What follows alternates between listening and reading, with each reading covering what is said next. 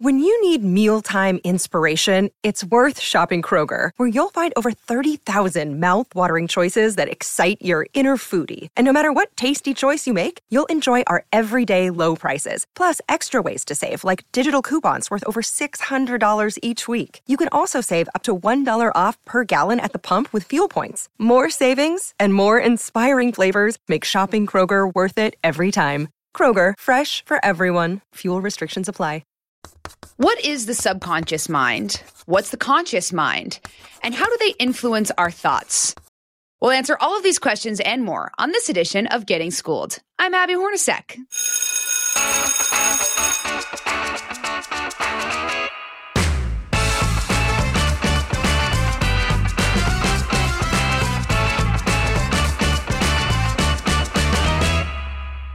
The human brain is so complex. You might be listening to a song and get a certain emotion that you've never had before. It might be a happy song and you might feel anxious or sad. And you're thinking, why do I feel that way? Well, it might be because of something that happened to you 16 years prior when you were listening to that song, and those emotions are coming back up now. That has to do with your subconscious mind. A lot of times throughout the day, we might think we're making a decision consciously, but in reality, it might have to do with our subconscious. So where does the subconscious lie within our brain? How does it affect our human experience? And how exactly does it work? There are so many questions that we need answered. So luckily, here to talk about the inner workings of the human mind is Associate Professor of Psychology at the College of William and Mary, Dr. Peter Vishton. Dr. Vishton joins me now. How's it going, Dr. Vishton? Going great. How are things with you? Things are great. I have to start by saying this. I'm geeking out because I love neuroscience, and I have been saying we should do a podcast on the subconscious mind because it affects us in so many different ways. Mm-hmm. So I really do appreciate you coming on because this is making my dreams come true right now. I'm happy to do it, and I geek out on this stuff every day. Well, let's geek out together. I want to stay in college forever. So, Well, you're in the 20th grade? Is that what it was? Something like that, yeah. Yeah, something like that. They stopped giving certificates and grades and stuff like that a few years ago. But yeah, it feels like that. It sounds like you're overqualified to do my podcast. Certainly not true. Well, thank you again for joining me, and I can't wait to get into this. So let's start. I want to know, so many times we hear the subconscious, the conscious, and then every once in a while there's the unconscious mind. Mm-hmm. What is the difference between those three, or is there a difference between the last two? So usually people describe, conscious as our sort of ongoing experience of being us and doing things and making decisions and, thinking about things. There's this explicit sort of conscious control that I and many people would argue is kind of an illusion, actually. We're not really consciously in control of things the way we think we are all the time. Subconscious actually kind of goes back to Freud. Psychological scientists are often not thrilled with Freud as, I don't know, as a scientist. It's hard to take any Freudian theory and really test it with any sort of good experiment. It's kind of a language for talking about things more than a particular theory that could be tested and maybe proven wrong someday. Unconscious, though, has kind of emerged from that notion that there might be important things going on in our head that we're not aware of. That really was that we sort of credit Freud with that. That was kind of one of his big contributions to the field. So subconscious is sort of this Freudian idea of how the mind might be organized. Unconscious is really defined as anything that's going on in your brain that's important for thought and behavior that we're not aware of when it's taking place. Can you use subconscious and unconscious interchangeably? Most places, yes. I think unless you go to some sort of a conference on consciousness, and then there I think people would prefer the term unconscious. But by and large, yeah, we think of them as synonyms. Okay, I have to pick up on something that you said about the conscious mind. You said that you believe, or you describe it as being an illusion because we're not actually in control. What do you mean by that? So there are a lot of different experiments that have sort of pointed to this. My favorite one is one that was conducted by a guy named Alvaro Pascual-Leone, where there are two pieces of technology I have to talk about here before we get to the experiment. So one is a device that an EEG, an electroencephalograph. It's one of those, you wear a cap with a bunch of recording electrodes on it. Oh, yeah, those are fun, especially during Halloween. Exactly. Patterns of activity that are going on in your brain. And the other is a transcranial magnetic stimulator, a TMS device that can, if you deliver when you turn it on, it delivers a particular magnetic charge that can stimulate neurons in your brain, right? So you have the EEG device that can record and the TMS device that can make brain areas become active. Okay, so you have both of these devices wired up and someone set up. The task that Pascal Leone gave participants was really simple. It was watch this computer screen. Your hands are on the table in front of you. When you see it turn yellow, decide, when I get the go signal, am I going to twitch my right hand or am I going to twitch my left hand? Right? That's all. That's the whole task. So you watch the screen, it turns yellow. You make that conscious decision about what you're going to do. Then when it changes color, then you actually do the thing you've decided you're going to do.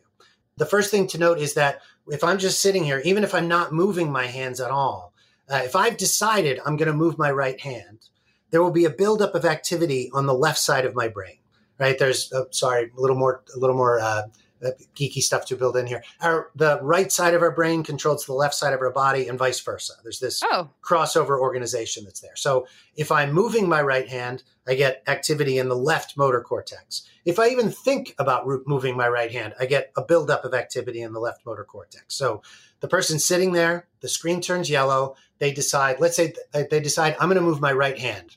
At that point, you get this increase in activity here. And the researchers can see that. They can see, aha, the person didn't say anything, but I know if I give them the go signal, they're going to move their right hand.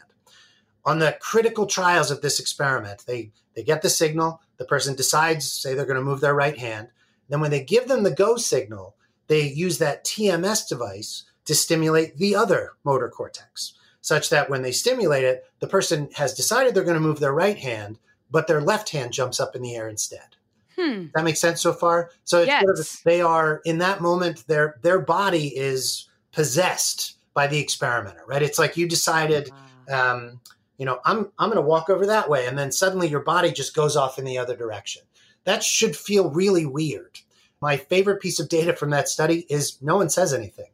They just keep doing the thing, right? They keep going right along. This was puzzling enough to the Pascal Leone group that they, in some follow-up studies, made a point of asking people. They said, that was a funny trial that we just saw. It really looked like you were going to move your right hand, but then your left hand moved instead.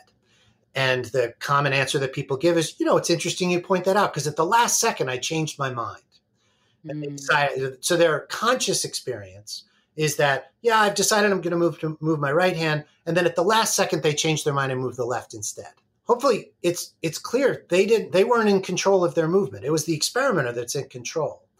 The sort of theory of consciousness that emerges from studies like that is that we are, in many cases, not in control of our moment-to-moment actions.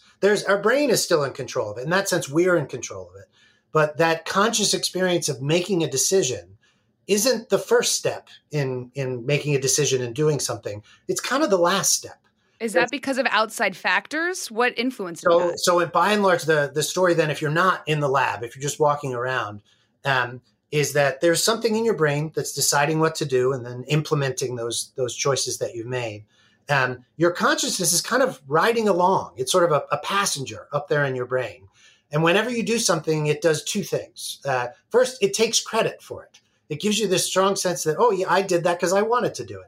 And then it makes up a story about why you did it. And often those stories sometimes they're related to why we did what we did, but there's some really notable cases where it's not. I do want to expand on that more. And just to note, as I'm sitting here now, every time I move my right or left hand, I'm thinking about that. And I feel like I'm overthinking. I'm like, wait, did I consciously make that decision? Now I'm in my head. I think there's good evidence that you didn't, right? That your conscious experience of making that decision is the last thing that happens. It almost happens as the action's happening, sometimes even after you're already gearing up to perform the action. Just very quickly, what is usually the line or the order of things that happen? So if I'm going to do something, I want to get away from the simple motor stuff, that like twitching your arm. Say and people have done experiments like this in the past. Say it's a juice tasting experiment, right? You give people, or a marketing study. You want to know, how should we make our juice so that people will think it tastes good? And you give people a range of different cups and you say, taste these different juices and tell me which one's the best one, right? So people go and they taste the different juices. In the sort of the ideal version of this experiment, all of the juices are exactly the same, right? It's just 5 cups of the same juice. So someone tastes the juice, and then then you say, okay, which one did you like? And then they point at the one that's the one they prefer, and they say, I think that was the best one. If you then ask them why they made that decision, they'll give you lots of reasons for it. But the real reason in most of those studies is it's the one on the right. We all have sort of this, most people are right-handed, most people have sort of a right side bias, so that they will tend to pick the one on the right. Really? They'll give you lots of reasons for it. The flavor balance was better than the other ones were just a little too sweet or something like that. No one will say I picked it because it was the one on the right. Right. But that even when that's the thing that's driving the choice. So does anyone say they're all the same? I'm sure eventually someone says that, but by and large, they don't. If there's sort of a presumption that, well, they're having me compare them, so they must be different. Is there still a right-hand bias if you're left-handed? If you're left-handed, there is typically not a left side bias, but less of a right side bias. Got it. I'm not sure why that is actually, but that's that interesting question. That's another podcast. Yeah. So anyway, so you were asking about the time course of things. So the idea there is you've tasted these juices and now you think about them, and you've decided I'm going to pick my favorite juice. At that point, your hand doesn't move right away. There'll be a buildup of motor activity here that proceeds for maybe a second or so before your hand begins to move. At about the same time your hand moves, the motor cortex sends a copy of that signal to wherever your conscious awareness is. And at that point, you feel like you're deciding, even though for at least a second, maybe more, you've already been your hand is already reaching out to indicate what that choice is. Ah, I see. Okay, so then if we're talking about the subconscious mind, because what fascinates me about this is I feel like there are so many decisions that I make throughout the day that I don't realize are influenced by my subconscious mind, whether it's, the choice that I make to listen to a song or the way that I feel after or during while I'm listening to it. I'm like, why am I feeling that emotion?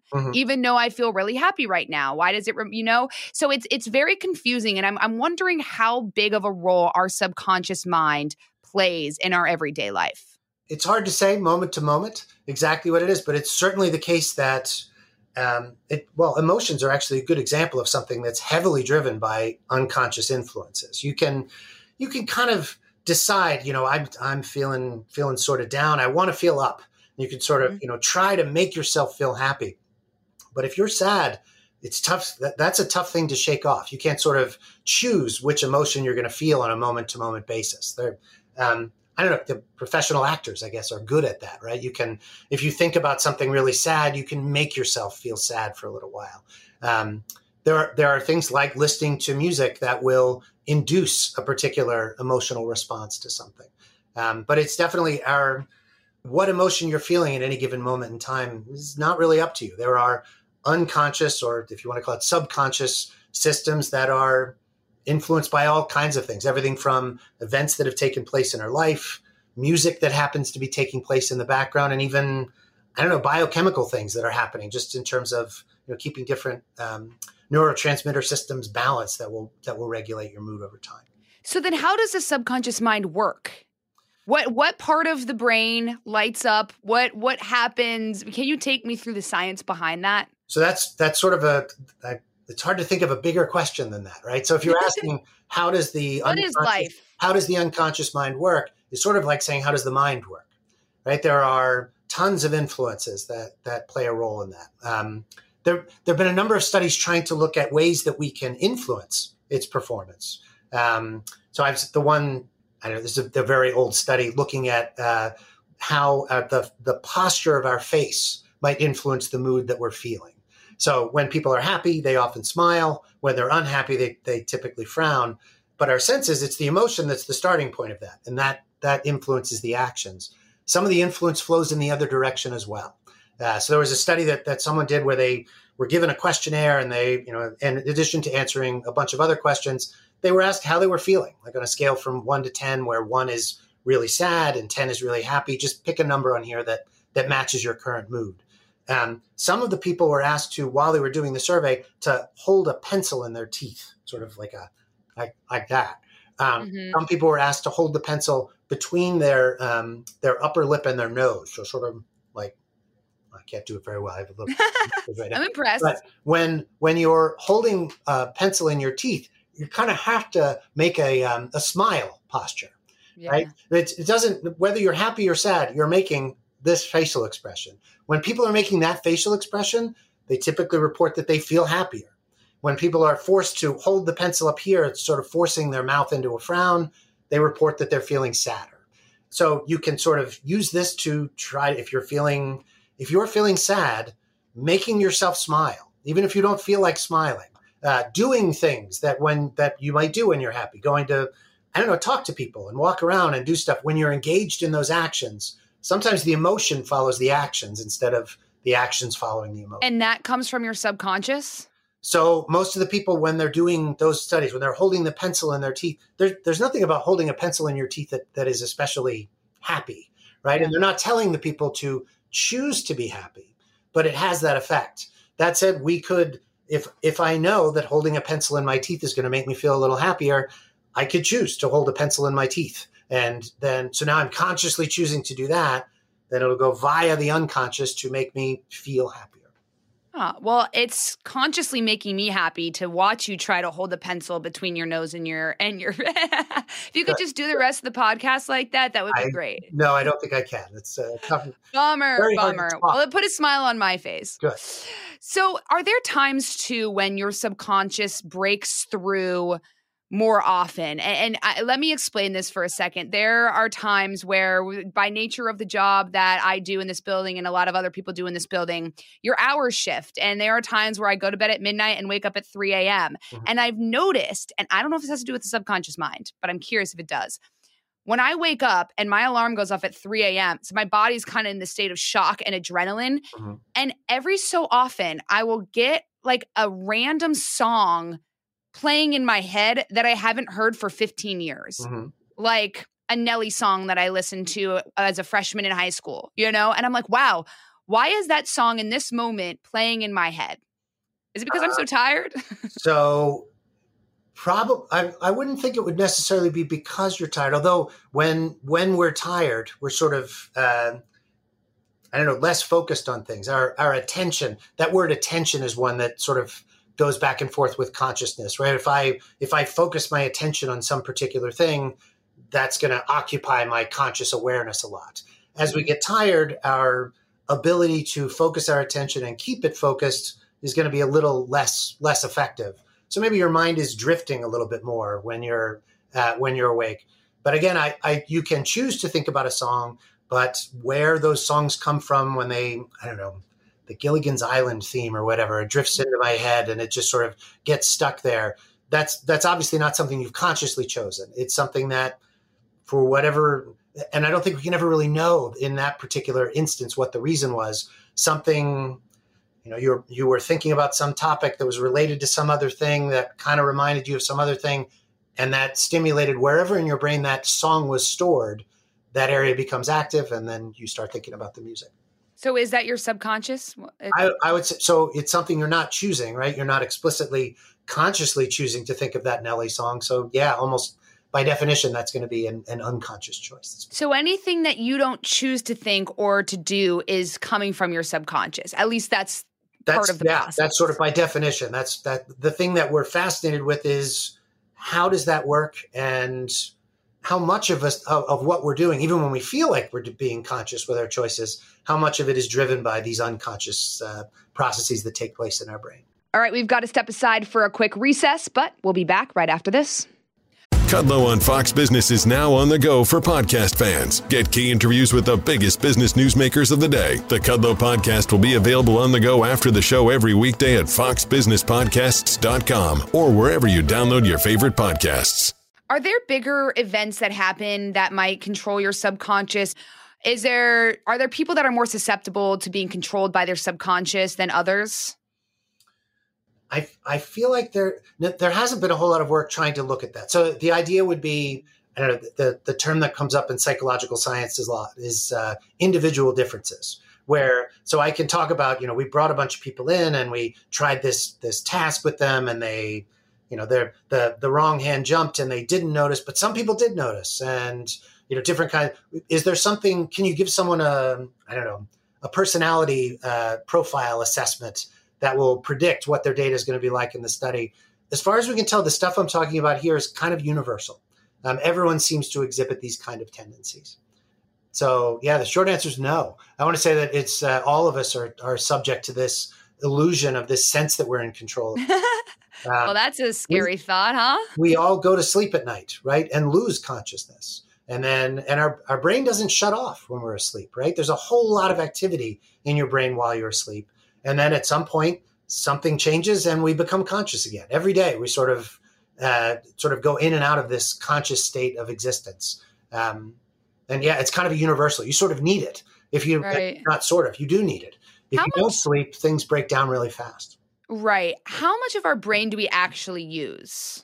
So there's this myth that it's not clear exactly where this came from. Sometimes it's attributed to Albert Einstein, but I don't know why. It's pretty clear he didn't study this, where people would say that we only make use of about 10% of our brain. That's first off, that's very much a myth. When you use these neuroimaging things like an EEG cap or an fMRI sensor, the way you try to, localize some function, figure out what part of the brain does language.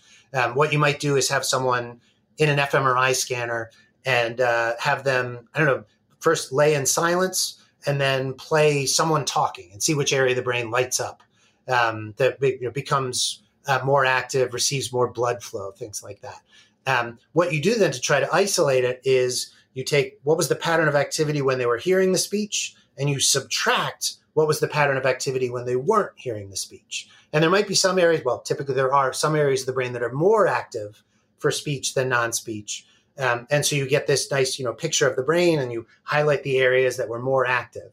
But it's not, the other areas of the brain weren't inactive. At any given moment in time, most of the neurons in your brain in any, given 10 or 15 second window are active to some extent. There's a base level of activity that's there all the time. Such that, the whole brain's active all the time. We don't know exactly which areas are involved in doing which things. We could talk about changes in activity, but it's not the case that only 10% of the brain is used for really pretty much everything, or anything rather. Whole brain's involved in just about everything. That how much we understand, though, depends on how you quantify how much we understand. I think there are some of the biggest mysteries left in science are about, we know that when you remember things, right? When we're experiencing this conversation, if I remember this conversation later, it's because right now, while I'm experiencing it, there's something about the pattern of connections in my brain that's physically changing. But no one has been able to do anything to sort of look at the brain and say, there, I can see his memory for that conversation again. Even we sort of have some, guesses, some pieces of evidence about how that might take place. But the way it happens is still just an enormous mystery. Is there something that you, as a human, might pick up on that you don't consciously realize that could be affecting you, and then it could play a larger role in, let's say, 2 weeks? For example, you're watching me right now, and behind me is New York City, right? You might not be able to see the whole skyline, but you might notice this building right here. And in your head, you might, again, not be paying any attention. But like, okay, that's New York City. And then maybe 3 weeks from now, you're deciding where you're going to go for vacation. And maybe you have this feeling and you just loved doing this podcast so much and you have so many fond memories of this podcast. And you're like, wow, I have happy memories associated with seeing a vision of New York City. Maybe we should go to New York City. Does that happen? Like, would that be an example of how your subconscious plays a role in a later decision you might make? Absolutely. So there's a general principle you see. If there's something, when you look at something for the first time, if it's a novel picture or a novel place, something like that, when your brain is processing that information, it will be very active because everything's very novel. The more familiar you become with something, the less activation you will get in, say, your visual cortex. The more familiar something is, the lower the activation will be and the faster the processing will be. This is sort of the principle that I think guides a whole lot of advertising. If I just show you a picture of, I don't know, a particular soft drink brand, right? I show that logo over and over and over again. As you become familiar with it, it will tend to be something that you will choose more often. There's some funny studies. And that's subconscious. Oh, right. Yeah, you don't have to think about what later on when someone shows you that soft drink logo and another soft drink logo and asks you to pick one, you will pick it. You're not going to pick it, even though it's just the familiarity that's driving the choice in many cases. You're not going to say, oh, I'm going to pick that one because I've seen it 100 times as much as I've seen that one. Right? There's just sort of a bias that pulls you in that direction. There's some findings looking at how we judge facial attractiveness that suggest this works as well. So the more you have seen some face, the more attractive it looks.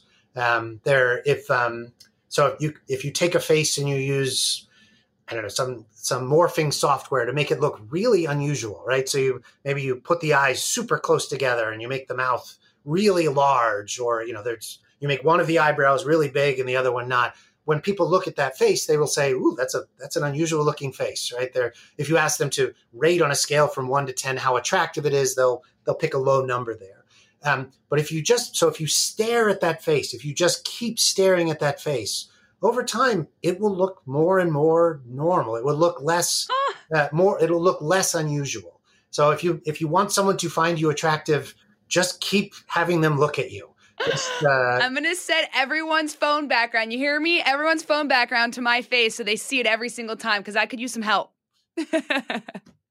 That is crazy. Oh my gosh. Well, I was curious about that because back to before, I've been craving a chocolate milk for the last hour. I'm embarrassed to admit that. I'm 29 years old, but I really would love a chocolate milk right now. I'm like, why would I want a chocolate milk? I can't remember the last time I had chocolate milk. And I'm wondering if maybe I saw one somewhere and I don't remember. And I'm wondering if that's my subconscious then telling me that I should drink a chocolate milk. So there's a whole lot of work looking at eating behaviors that looks at a lot of unconscious influences on our food choices. So chocolate milk's good is maybe a part of the reason that you're craving a chocolate milk. It's so good. I actually did have one last week. I think I lied about that. I'm so sorry. I had to come clean.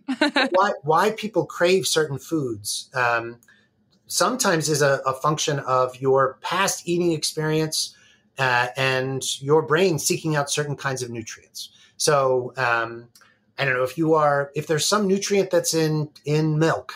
Let me back it up a little further. Whenever you eat some new food, right, your body does a little chemical assessment of what was in that food, right? So you have a certain set of you see the food, you feel the texture of the food as you're drinking or eating it. There's the taste of it. There's the smell of it. All of those things sort of get in as the food experience, and then your body waits to see what happens as you digest it. What kind of nutrients were in that? Were there a lot of calories in that? Were there things that your body can use to do things better?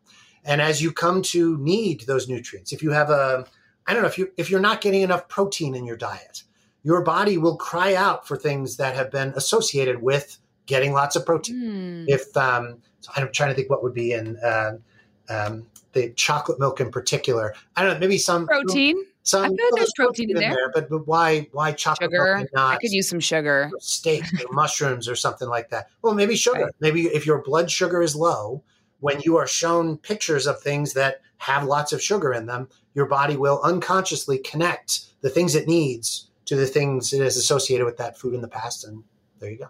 All right, we've got to step aside for a quick recess, but we'll be back right after this.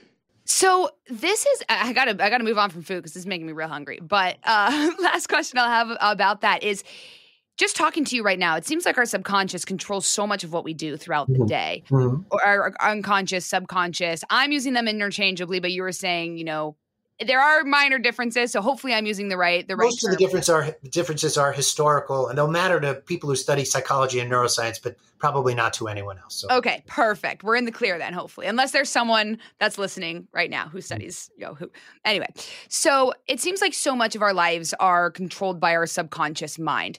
Would you say, or has there been any research that has shown that our subconscious mind actually might play a bigger role than our conscious mind in our decisions that we make throughout the day? So that's a really hard question to answer. Again, it's a really big question what is this?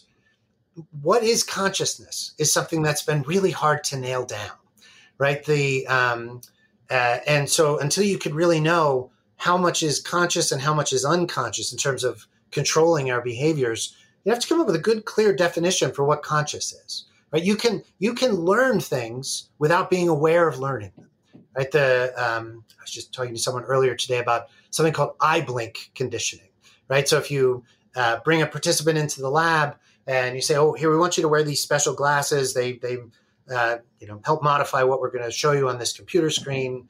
I just want you to look at the computer screen, and we're going to ask you to look at a sequence of images.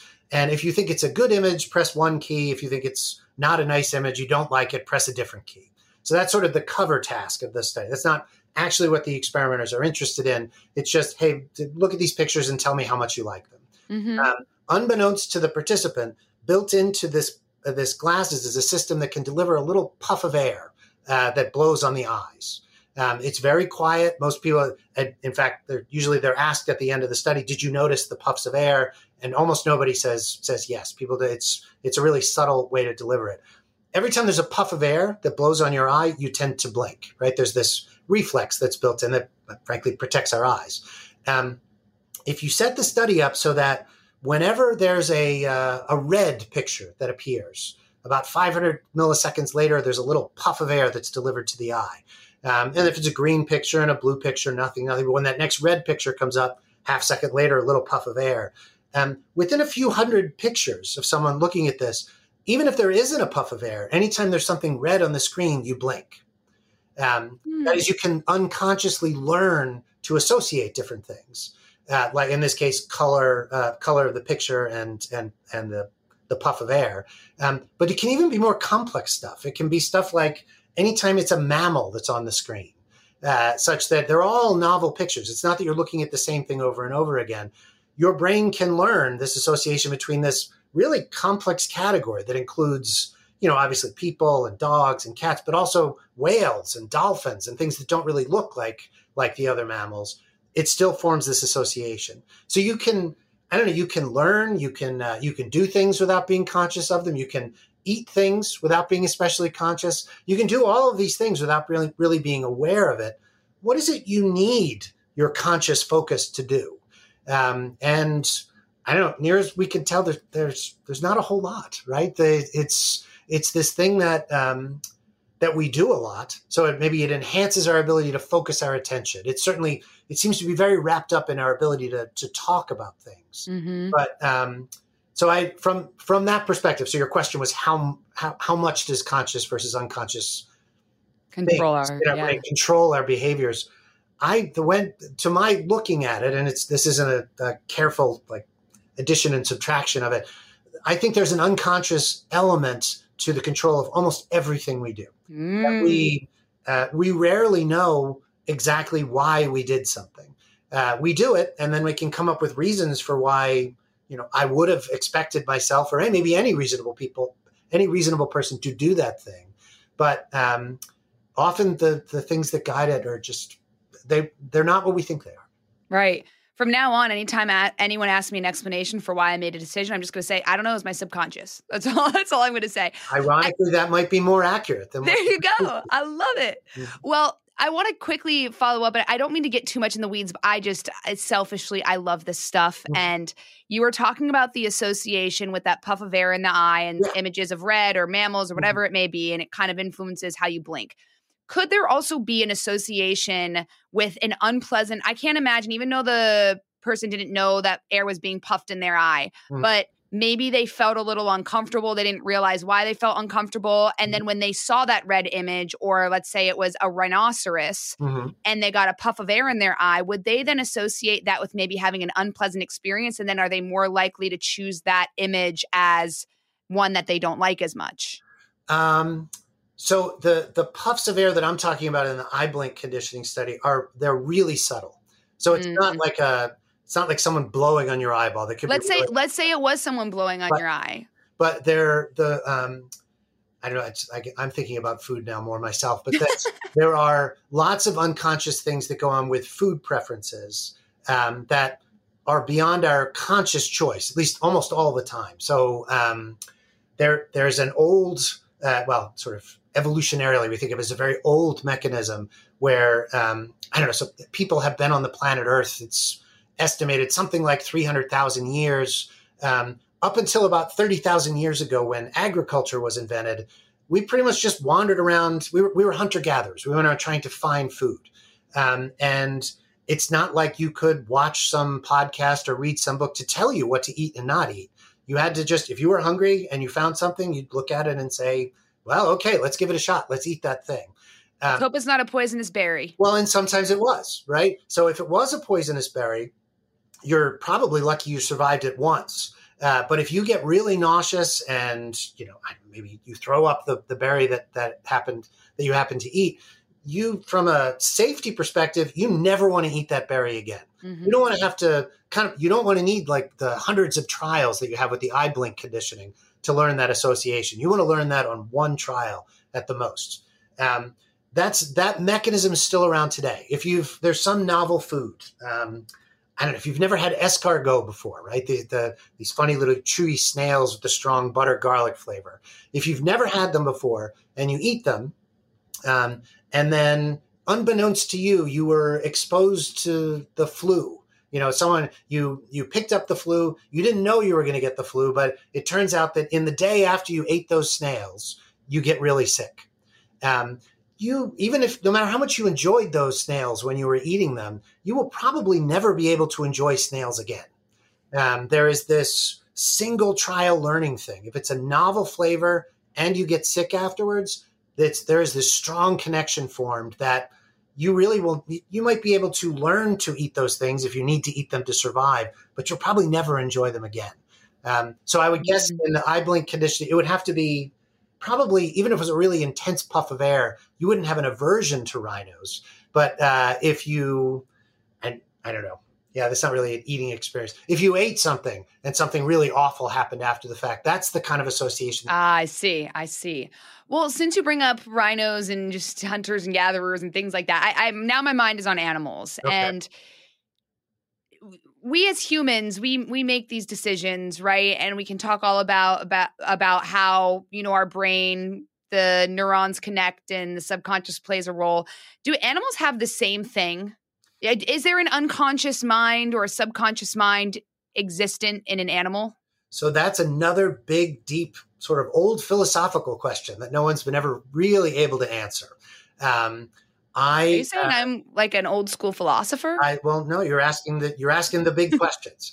I'm mostly apologizing for the fact that I'm not going to be able to give you the big final answer. That's all right. These are big mysteries. So I am really confident that my dog is conscious. Right. I watch him engage in really complex behaviors. I know that there's certain things he really likes and really doesn't like. I feel emotional responses and things like that from him. I would be surprised if someday, we get the big answer key in the sky that it turns out, nope, your dog he was an unconscious, automaton. It was just a robot. He was an animatronic robot that was just made really, really well. It wasn't conscious. But, without being able to talk to him, it's really hard to know the answer to that question. I talk to my dog a lot. He's never talked back. Unless I think a lot of people have. There's still a chance. There's still a chance. You never know. But that consciousness and even things like memory and language are really tightly coupled. There's a study that I'll try and summarize this quickly. I associate this with someone named Harlene Hayne, who looked at early kids' memory abilities. She was really interested in a task called deferred imitation, where, say, she would give kids a puzzle box. So it was this box that had buttons and dials and levers on it and things like that, where if you push the first button, then the second button, and then you pull the lever, the box lights up and plays music. So her first sort of question was, she wanted to look at things like, we don't remember things that happened when we were 2 or 3 years of age. Does that mean we don't have any memory when we're 2 or 3 years of age? And so she was asking these questions where she would show the kids how the puzzle box worked and then wait, say, a day or a week or a month and have them come back and see if they could still push the buttons and do the lever the right way. And lo and behold, they can. Kids do have memory at that age. There's just something about accessing it much later on in life that's where it seems to fall apart in terms of our memory abilities. But she did this study with 4-year-olds where she had them do the puzzle box, and then she had them describe to her, she'd say, so how do you make the puzzle box work? What did you do to make the lights come on and the music play? And 4-year-olds can do that, right? They don't have the same vocabulary as an older kid. They don't use long, complex sentences. But if you spent time with a 4-year-old, they could describe that to you. So she did that with them. Then she had them come back 6 months later. And without repeating the whole process, she just brought out the puzzle box and said, can you describe to me how the puzzle box works? Now, the period from 4 to 4.5 years is a period of really rapid language learning. Kids learn a ton of new words in that 6 months. They start to use longer, more complex sentences as they're getting older. The fascinating result for me from her study was, if you look at transcriptions of the 4.5-year-olds who are describing this memory of something that happened when they were 4, they sound just like 4-year-olds. That is, they only use words that they knew when they were 4. These are kids that are talking in much longer sentences, but when they're talking about something that happened when they were 4, their sentences get shorter. It's almost like when we experience something, even if we're not intentionally sort of writing down a verbal description of it, we kind of describe it to ourselves. There's sort of this little verbal thing that happens in our head. And our memory of something is really tied to that language, such that if you're experiencing something today, so no one's ever done this experiment. Actually, this would be a cool experiment to do. If there's something you experience today, and then in the next year, you learn some new words that might be appropriate for describing that thing. When you're recalling it and you're describing it, you won't use those new words because you didn't have those words when you described that particular experience. Interesting. Yeah, it transports you back to the time when it happened to you, and it's the mind, how it works is just truly phenomenal. It blows my mind to be, pun intended. So just to close the circle on that. So animals don't really have language, right? They have some language. Animals communicate, but they don't use language like we do. So from that perspective, I bet if they have some conscious experience, it's really different than the one that we have, because it seems our whole conscious experience is so tied up in that complex language stuff. All right. Well, we'll have to call Dr. Dolittle and ask him to call the animals and talk to them to see if it exists. Who knows? Just trying to find solutions here and answers to the big questions. All right, we've got to step aside for a quick recess, but we'll be back right after this. So you talk about the unconscious mind when you're younger. What about as you age? Does your subconscious, unconscious mind change at all as you get older?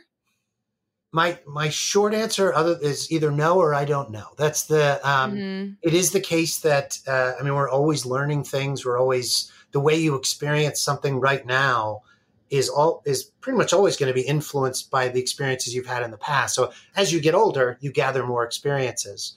I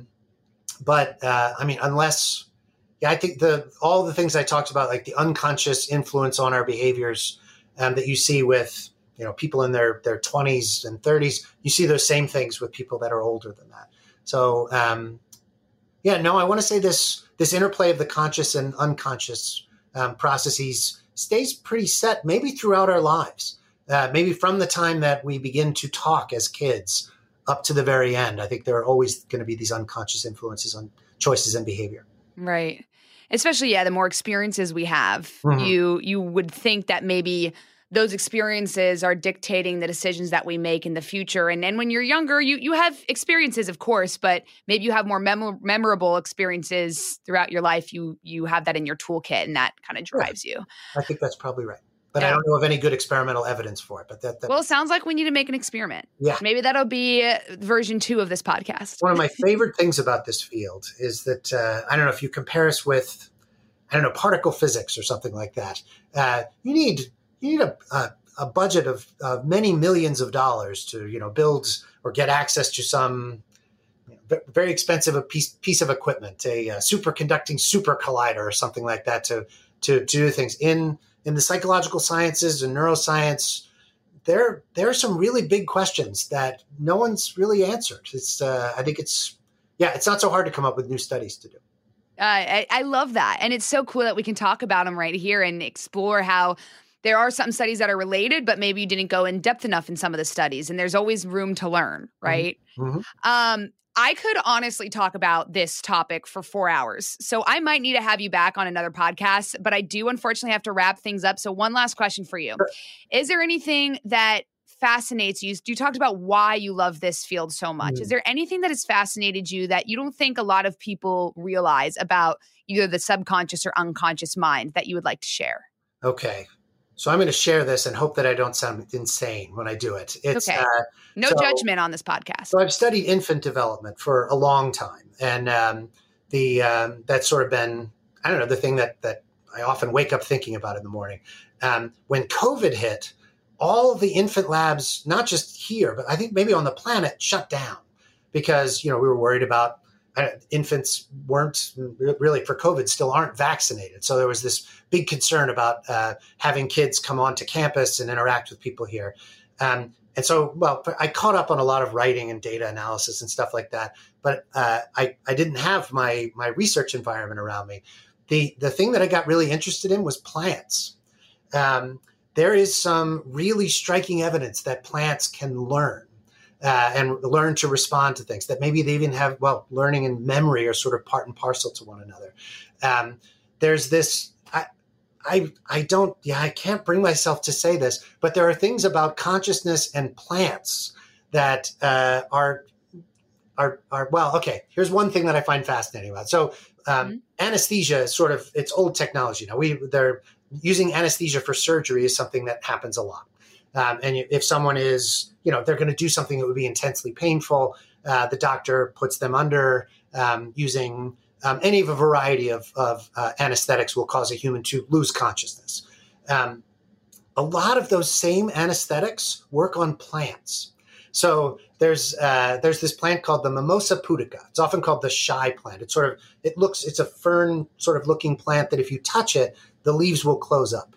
I don't know if you've ever seen that before. It's that, so. But if you take, ether is an old anesthetic that people used to use, that doctors used to use on people. And you have a cotton ball soaked in ether, and you put it on next to a plant and cover it in some sort of, a bell jar or something, so that the fumes will go up and affect the plant. When you touch the leaves, they don't respond.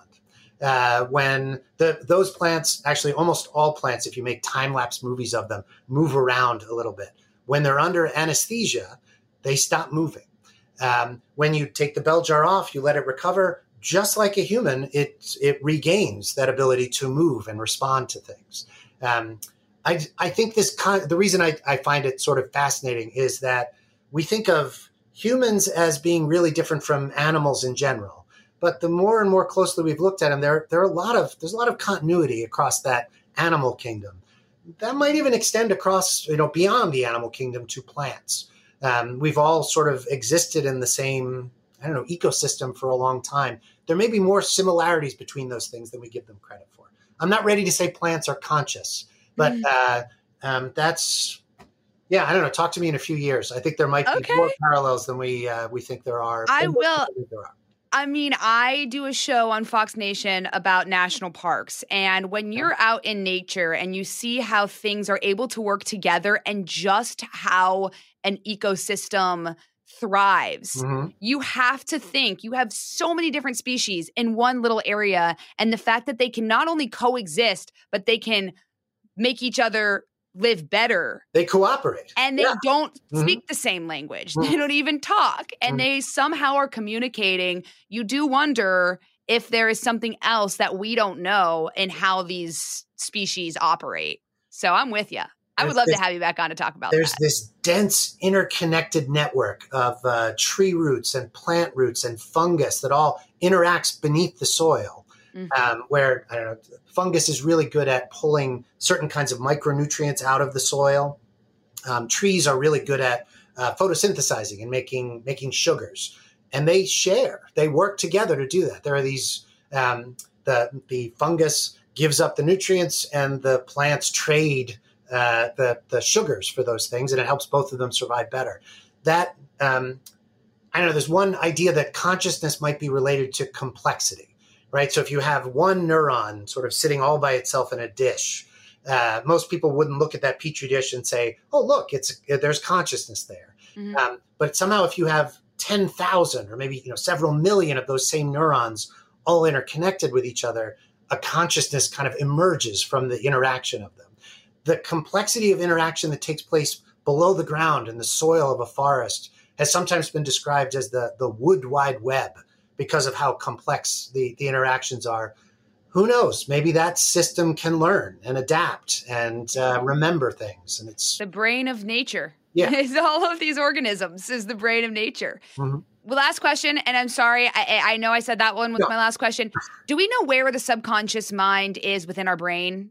Is there a certain area or cortex? So I talked a little bit about that subtraction method that people use to try to identify what part of the region does, X, whatever that task is. So when you're processing visual stimuli, there's an increase in activation in the back of your brain, in the visual cortex. When you're engaged in language processing, you'll see particular areas, especially for right-handers, in the left hemisphere that seem critical to language processing. People have tried to use that technique to look at consciousness. So you have someone who has a brain imaging system and you use anesthesia, actually. So what's going on in their brain when they're conscious and they're aware, they can talk and remember and do all those things. And then as soon as they dip below that, whatever threshold, they're suddenly unconscious. What's different in the brain across those two things? And I think most people's intuitions was it would have to do with the part of our brain that's really anatomically distinct in humans is we have this giant cerebral cortex that sits up on top. And we think that's where maybe the most complex strategic thinking and things like that happen. Maybe that's where the consciousness resides. But that's not where you get the biggest changes. The place you get the biggest changes is in something called the reticular formation, which is located it's just above the spinal cord. Mm-hmm. And lots of animals, including my dog, have a reticular formation. The idea that would be the seat of our consciousness, really, it's like, it would be like finding that the seat of your consciousness is in your spinal cord or something. Yeah. But the thing that, as researchers have looked at that, the thing about the reticular formation is it's one of the most highly interconnected areas of the brain. There are neurons that project from the reticular formation to a really broad range of areas in the brain. It's almost like it's maybe a switching center where that interaction takes place. And that as someone loses consciousness, it's not that any particular spot in the brain is doing anything that's a whole lot different. It's the coordination of those different areas is the thing that drops away. And it's also when you sleep, that helps your spinal cord is scooped at. I might butcher this, but basically when you go into the deep sleep, that's when your spinal cord is cleaned out, right? And that helps with your memory. And that's why you have brain fog. There are a lot of these subcortical systems located sort of between the cortex and your spinal cord that regulate a lot of these awareness processes. And there's a whole other thing of how healthy it is to need sleep. Yeah. That's our next podcast. Would you like to come back? Anytime. This was amazing. Thank you so much, Dr. Vishton. I'm sorry I kept you so long. Again, could go for 4 more hours. I could talk about this stuff all day. In fact, I do. That's my job. There you go. Well, looking forward to having you back on the podcast. Thanks for joining me today. I appreciate it. Great talking to you, Abby. Thanks a lot.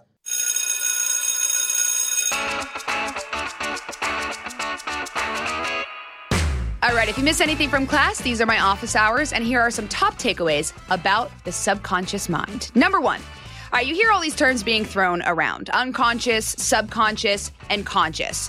Well, let me break this down for you. Dr. Vishton describes the conscious as an ongoing experience of being us. So the subconscious is made up of underlying thoughts that we don't realize we're necessarily having. Those thoughts drive our actions, decisions, and behaviors. Number 2.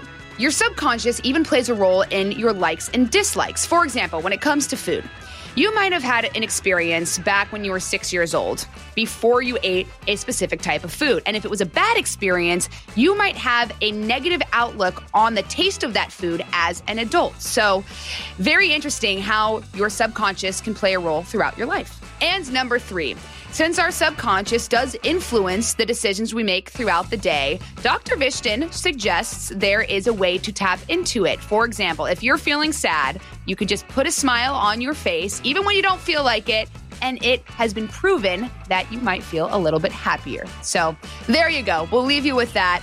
Thank you so much for listening to this podcast on the subconscious mind. For more podcasts, you can go to foxnewspodcast.com. And don't forget to subscribe to this one on Apple Podcasts, Spotify, or wherever you listen, and leave us a review. This has been Getting Schooled with Abby Hornacek on the Fox News Podcast Network. Class dismissed. Listen ad-free with a Fox News Podcast Plus subscription on Apple Podcasts. And Amazon Prime members can listen to this show ad-free on the Amazon Music app. From the Fox News Podcasts Network. In these ever-changing times, you can rely on Fox News for hourly updates for the very latest news and information on your time. Listen and download now at foxnewspodcast.com or wherever you get your favorite podcasts.